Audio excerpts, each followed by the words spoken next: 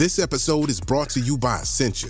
A better you starts with better hydration. Essentia is on a mission to inspire people to do what matters most. Their proprietary ionization process transforms water from any source into ionized alkaline water, providing water that's 99.9% pure with a pH of 9.5 or higher.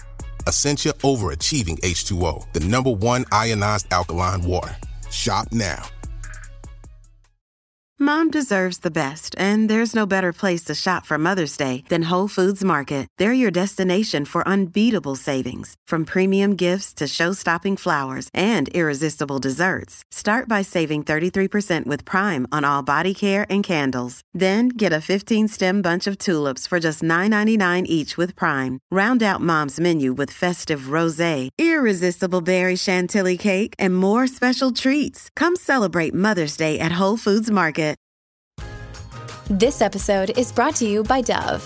You use all the right skincare products for your face, but your body has been missing out. With new Dove Serum Body Wash, you can give your body the vitamin C glow it's been wanting, the hydration boost it's been craving, and the active skincare ingredients it deserves. It's time for your body care era. New Dove Serum Body Wash. Get Dove or get FOMO. If you're thinking, I should go for a run today, but it looks like it could rain, Sierra says save on epic rain jackets. If you're also thinking, but I can't go out in these beat-up old running shoes, Sierra says save on top brand running shoes. And if you're still thinking, but I'm also busy performing brain surgery, well then we say, you really should have led with that. Sierra, let's get moving to your local store, like now. Go! This is the Olive Magazine podcast, a weekly roundup of food and drink chat brought to you by the team behind Olive Magazine. I'm Janine, Olive's food director, and I'll be hosting this episode, which is our first one of 2018, so Happy New Year.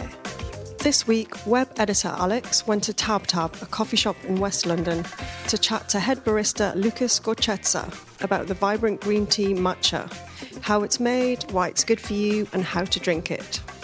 Later on, I'm chatting with cookery writer Adam about our new January issue, and in particular some of the great vegan recipes we have in it. But first up, here's our web writer Amanda, who went to visit Vibo, founder of bakery Bees of Bloomsbury, to chat about some upcoming trends for 2018.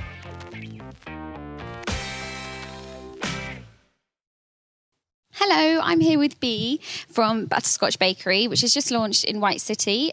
Bee originally is from Bees of Bloomsbury and has been in the baking industry for a long, long time. Do you want to tell me a bit about yourself, Bee? Yeah, sure. I guess I've been a pastry chef for about 17, 18 years now. And previously I've worked at Asia to Cuba and Nobu. Before I opened my first business, Bees of Bloomsbury, which I started back in 2007, 2008. Nice. I left about 4 years ago to open Stack's Diner, so a burger bar, Nice. Boondocks, and Famous Flames. And then along the way, I also opened or helped found Bloomsbury's in Abu Dhabi, which is a cake shop out in the Middle East.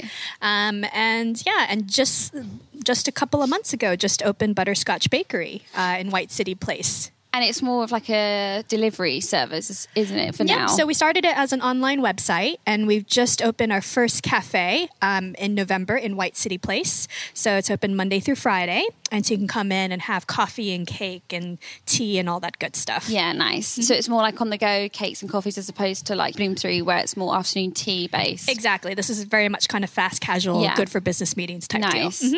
And on the topic of afternoon tea, I thought we'd touch on like trends and things happening in the baking world. Okay. And so for afternoon tea, obviously it's such a part of British culture, and it's something that you've already done in your career. Mm-hmm. Do you think it's likely to carry on being such a British part of our culture? Do you think it's ever more popular, especially with like boozy, alcoholic infused afternoon teas? Yes, I think the core of afternoon tea as it is today is it's all about being able to spend an amazing afternoon with your friends and family. Whoever it is that you want to bring to afternoon tea, it's kind of one of those one-of-a-kind treats where you really get to feel a little bit special, a bit dolled up, get to hang out in a very cool space and, really just, catch up and just spend time with friends. So whenever I have friends coming in from the States or overseas, the first thing they want to do is have afternoon tea. And, and I think that tradition will never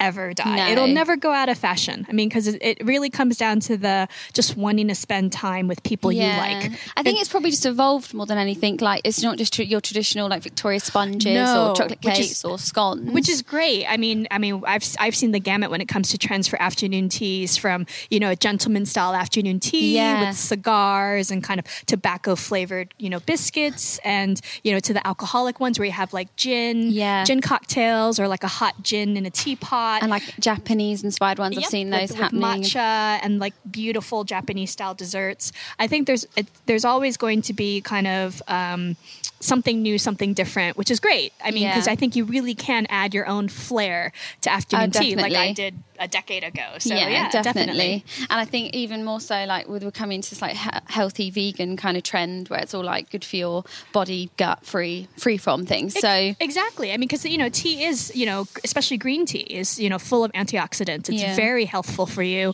And when you work with amazing ingredients, if you think about things like green tea powder, so matcha powder, for example, coconut. So like, doing coconut whipped cream instead of clotted cream for the scones.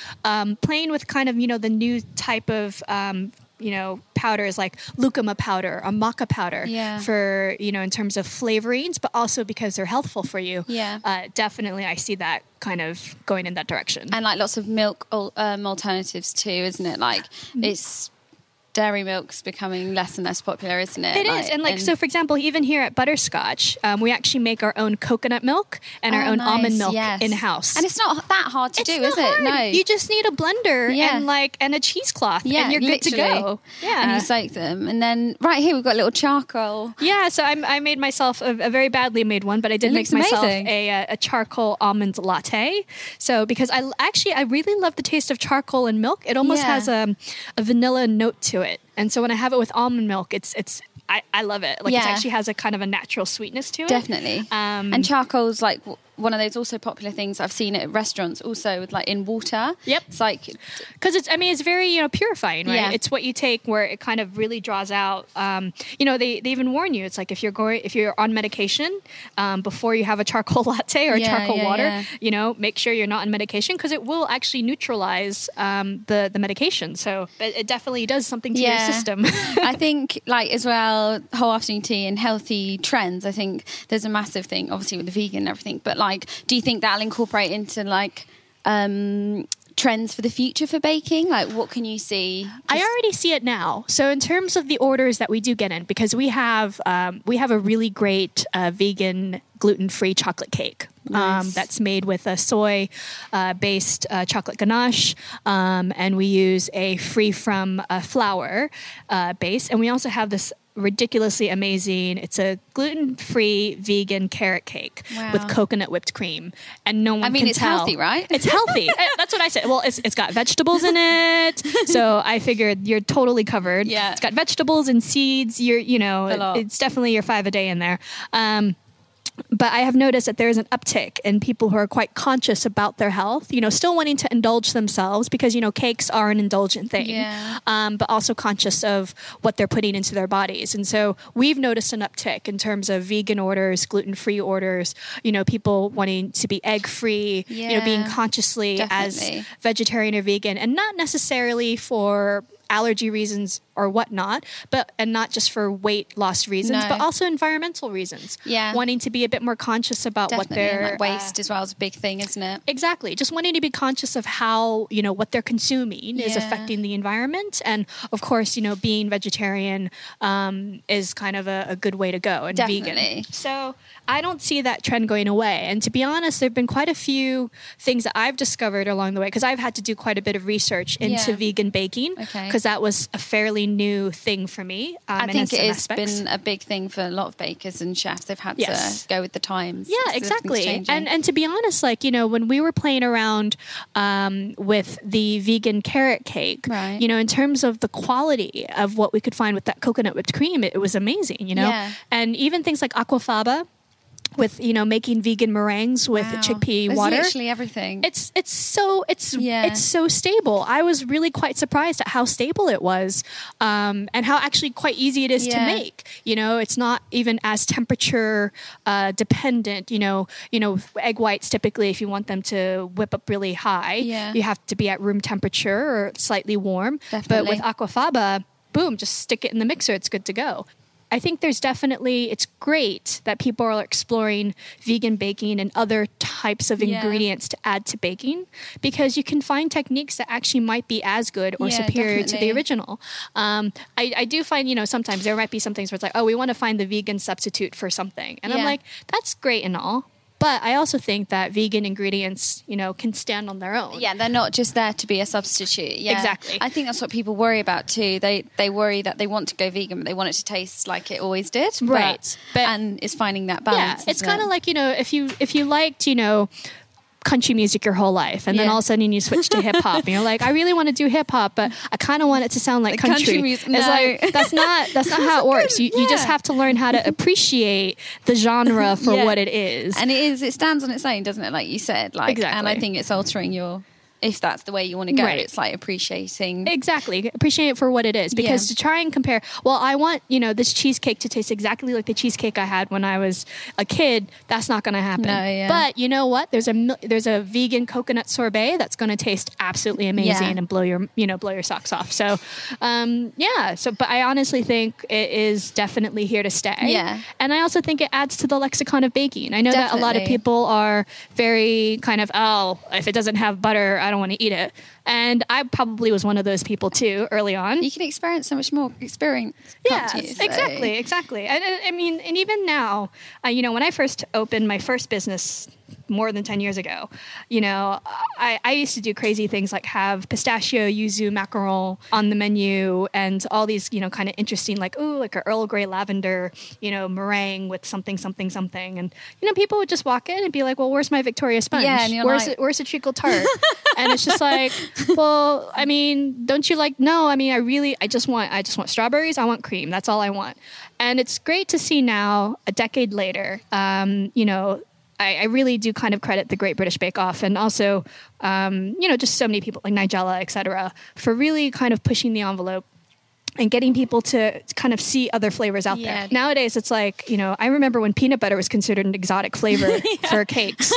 And so, peanut butter so now when I see things like, especially, Yotam Ottolenghi, when he, has his kind of rose water and, pomegranate, all these things, it's like, definitely. Yay, finally, I think it's great to see that. Well, I bake a lot of cakes too, and a lot of them are wedding cakes. Yes. And so many of the clients are like, oh, they didn't know the opportunities of flavours you can have. They just assume it's going to be a Victoria sponge or a chocolate cake or a fruit cake or something. And then most of the time, they're not that experimental anyway. They'll go as far as a carrot cake or an Oreo-based cake. But it's really pushing the boundaries of what the opportunities are there to bake with, isn't it? Exactly. But I also think, do you think as well, like the classics will stay? Like, I don't think they'll ever. Oh no! I mean, I think it's the kind of thing where every year, as much as trends go, there's something to be said for tradition. Yeah, and I think that more than anything else, the UK is very well known for holding on tradition, and tradition is important. I mean, there's a reason why people come to visit London. They want to see that palace.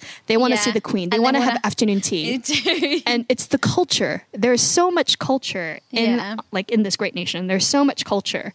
And to keep kind of those traditions alive, especially food traditions, I think, is a very healthy and honorable and admirable one. So, to be honest, I mean, long live Victoria Sponge. Long live the scone. So, I mean, long live clotted cream. I mean, clotted cream was one of the reasons why I moved over here. Because when I first had it, I said, this is amazing. Why isn't this everywhere? Actually, I had a friend come over and she was the same. So I've never had clotted cream. What even is that? Yes, but, that's for another podcast, I suppose. Yes. But anyway, thanks so much, Bea. We're going to sit here. She's got me some lovely looking cakes. So we're going to indulge in those now. So, but thanks for your time. No worries. Thank you.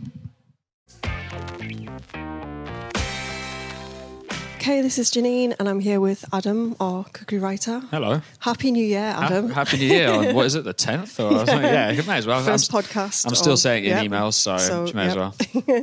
And we're going to be talking about the new issue, the January issue, which is out on the shelves right now. Mostly about the vegan recipes within, because we were talking yesterday about how vegan is something that previously was a bit of a fad, or something that like, quite a few, not many people were doing, but now it's something that we've kind of taken into our everyday cooking.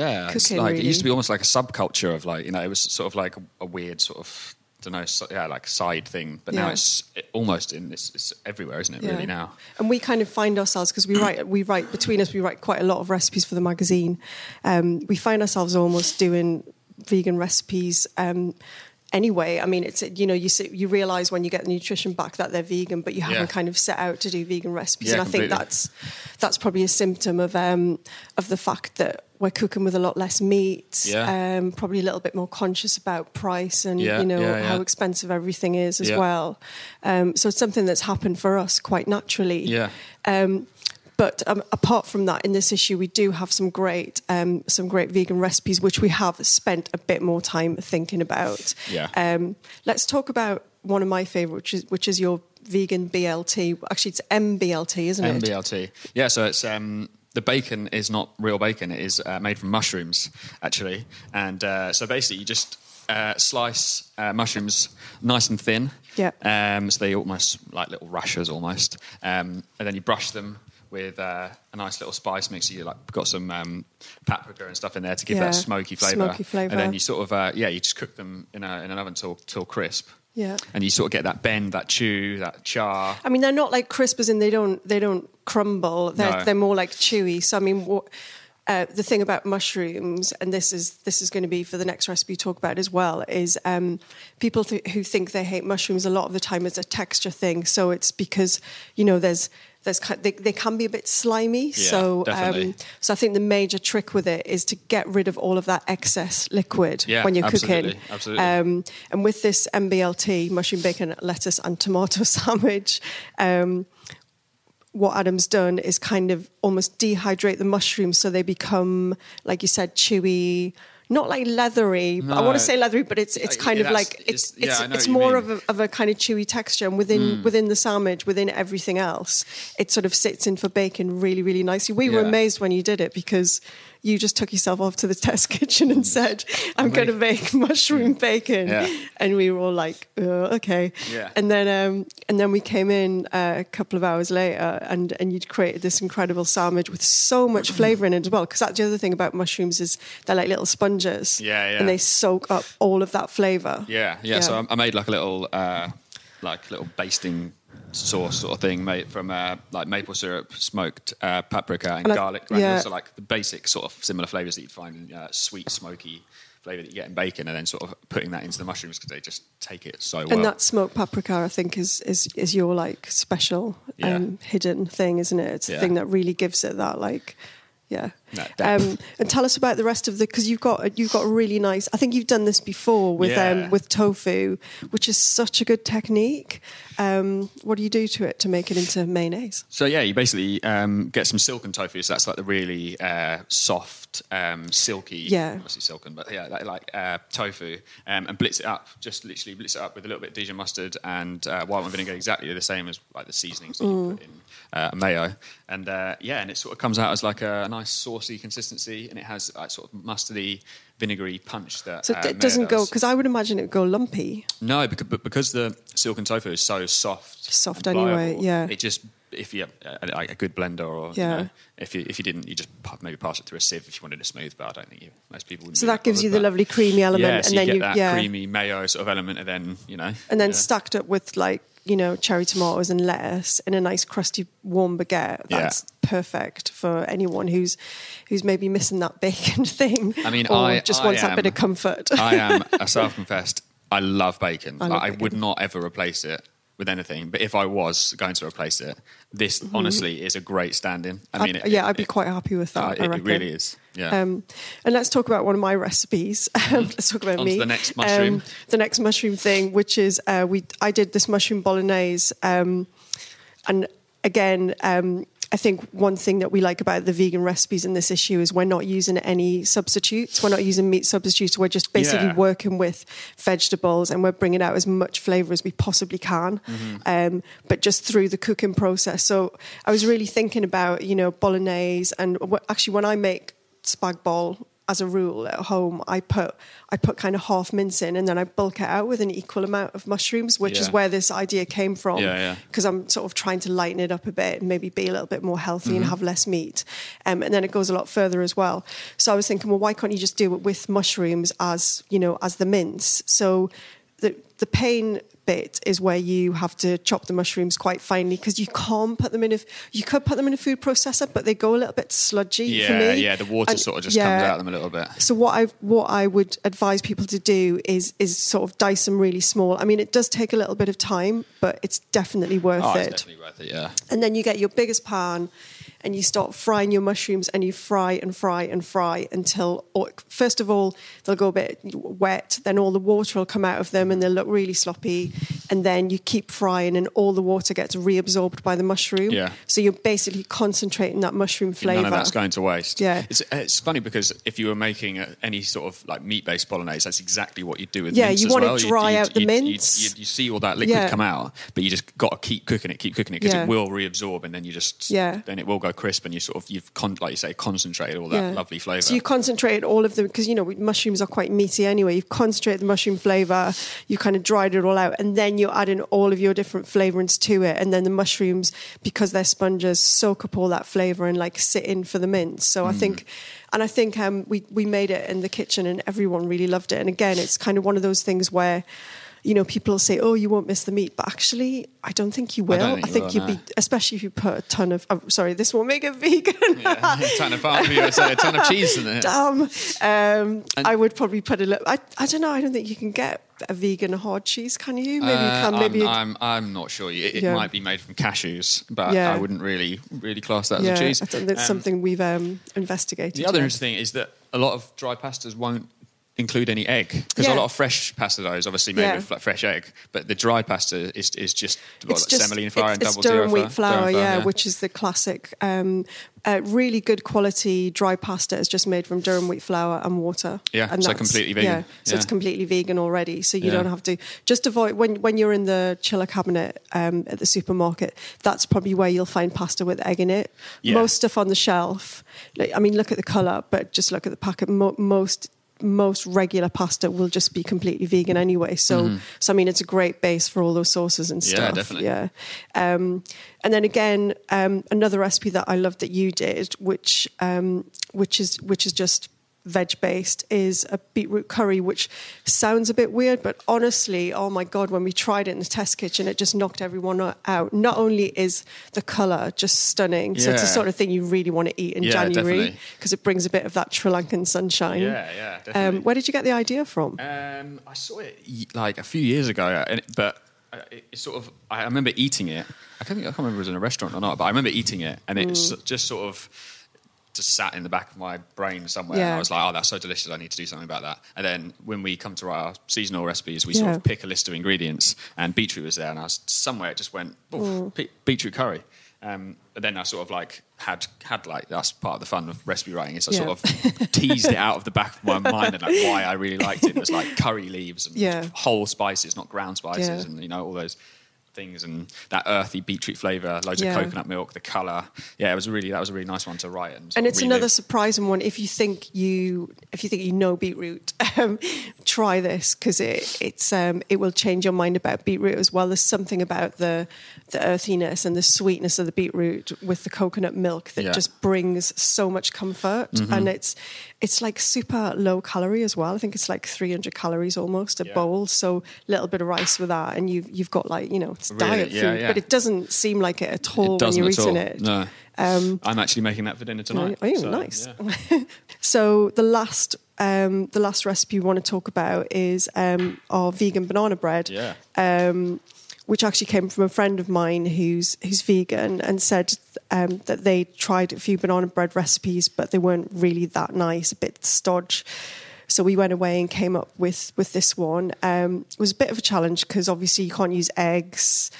for the raisin agent. But then again, banana bread is kind of a really nice dense bread anyway. We kind of found this really nice balance of using a bit of bicarb, using the bananas. We use coconut oil for the fat, and it actually turned out really well. Yeah, you wouldn't have really, this is not that it's always comparable to if it did have non-vegan things in it, but if you were to taste it, you honestly wouldn't know that it was eggless and butterless and, all those things that make vegan things vegan. But I think later on this year, in some issues, we're going to investigate some new kind of vegan products or things that meat substitutes and stuff, and the best way of using them. But the nice thing about all of these recipes is they just take your basic ingredients and just make the best out of them. So also, I know our web team this week has been scurrying around trying to get all of our vegan things up to date on the website. And we've got 2 really good collections. One is a really quick vegan collection, so you don't have to spend hours doing stuff. The second one is a healthy vegan, because obviously, a lot of the time people sort of argue that it's not the healthiest. There's that misconception that just because it's vegan doesn't necessarily make it healthy. So go and check that out. But and also it's still on the shelves. Go check out the January issue. It's got lovely chicken tray bake on the cover for people who aren't vegan. But thanks very much, Adam. Cheers. Hello, it's Alex here. So I came to the opening of Tab Tab on Westbourne Grove in West London a few months ago, and I was so fascinated by the matcha process that head barista and general manager Lucas Gorchetza taught us that I'm now back to learn all about matcha and teach you guys about matcha as well. Just what exactly it is, how it's made, and how to serve it. So, hello, Lucas, you all right? Very good, thank you. Welcome to Tap Tap. Thank you. So, can you start by telling us what exactly matcha is? Because I know a lot of people know it as just this bright green powder, and that's pretty much it. So, can you enlighten us a little bit? Absolutely. Starting with the name itself, matcha. Matcha is actually consists of 2 Japanese words, which is ma for milled, finely milled, and cha, which is a tea. So it literally means milled tea. It's a finely milled tea. Traditionally, it needs to be done by milling it with stone, which the process is obviously very expensive and slow, but only that way you can achieve absolutely fantastic quality tea. Starting with the concept of tea itself, tea always comes from the same plant, and what happens with it next and the process we use will define what is the final product. Matcha itself starts its life as a beautiful, vivid green plant. During that process, we obviously grow the tea as normally. For the precisely last 3 weeks, which is 21 days, that plant will be covered under the shade. And the last 3 weeks will make the plant get a little bit more L-tannin, which is an essential amino acid. Right. It's basically responsible for you being quite wired from the tea, but at the same time in a very relaxed way. Oh, okay. So wired but relaxed. I like it. It's lacking the same levels of caffeine as the black tea. So it has less? Much less. Okay. Much less caffeine, and it's only to do with the process. So caffeine quite often in black tea comes from either fermentation or roasting. Right. You don't have that in green tea, and for that reason, those beautiful leaves will only get what's needed. What was needed there was amino acids and antioxidants. Okay. During the process, the tea, after being picked, we have to remove the veins of the tea leaves. Right. And in that form, the tea can be stored for quite a long time, within the reason, and when needed, will be milled into a matcha, as we know. Right. So where does it come from? Like, is it only Japan or exclusively Japan? Is it a particular area of Japan? It will be any form of the green tea garden. So it doesn't have to be from the specific region in Japan. Okay. But it's always to do with the high quality leaves. And as we know, with everything everything green, if you think about vegetables altogether, the finest you get, it's the early in the season, when the season starts. When it's young. So the same way we thinking and looking at the green tea in Japan, where the finest and the high quality tea leaves will be picked only exclusively in the spring season. Okay, in spring. Only spring exclusively. Okay, and what gives it that intense bright green colour? Because it's so different to other green teas. It's so I'll probably go back to the concept of grades, because there's no official grading system implemented within the matcha production. But at the same time, we can judge matcha very quickly by the, as you mentioned, the color. So the more vivid and more green it is, you can clearly see that was a spring tea. Okay, so it's when it's the time that it was picked. Of course, and that green color also comes from being grown under the shade. Right. And again, you can think about this within the vegetable world as well. If you take your asparagus, which was forced, it's white. When it had more sun than any other asparagus, it's dark green. Right. And it's a very similar reason for contact with sun within the green tea growers. So that vivid green is only because it was under the shade for the last 3 weeks. And is there special? How do they keep it under the shade? Do they have man-made things like bamboo and? There's a man-made also, but also synthetic as well. And it doesn't really affect if it's natural or synthetic, the actual growth, as it's only meant to be creating a shade for the plant. Okay, and you talked about the different grades of matcha. Can you talk to us a little bit more about them? Like, I know you said it's when you pick early to late, but like, how is that going to manifest itself in a type of tea? Within a matcha, the grades will definitely change a lot about the flavor. So if, let's say, we have the most beautiful matcha which was grown properly to the last day of the pickup, but then milled by blades, by metal. Right. It's not gonna be such a great matcha anymore. Okay. And it's basically, such a fast process using blenders and mechanical processes that it will damage the leaves, it will damage the actual flavor notes we're looking for in matcha. And what flavor notes are we looking for? What's the perfect taste for matcha tea? Because I know it's quite unique and people are often a little bit scared by it. I think it's a big word here, which is usually scaring people away, is the foreign word describing a flavor we don't understand. It's umami, and umami, yes. Umami is the big thing we always look for in matcha, because it's very hard to explain, because we perceive sweetness, bitterness, saltiness, and all those flavors are, obviously we taste them every single day, but only recently we realized that we are capable of tasting another level of flavors, which is, we call it umami. And it gives almost a brothy kind of a quality. It's a very easily recognizable, obviously, flavor, but once, I always call it a bit of a power of suggestion. Once you mention it, oh yeah, of course, I get it. Yeah. But there is a kind of a brothy and very rich quality to it. I'm absolutely in love with green tea altogether. So the one we have on the shelf here as well, Kabusecha, is a spring season once again. It's a very high quality premium sencha, and it has that big umami happening on the finish, and that umami in that particular tea will be kind of mushroomy. It's almost mushroom broth sitting behind the tea. It sounds absolutely terrifying when you just think about having a sip of it, but it's so beautifully balanced, because once again you have to have all those flavors together, and only then the drink is beautifully balanced. And I think that's the reason matcha is my drink of choice every morning now. Yeah. So is it sweet or bitter or like vegetable, like what?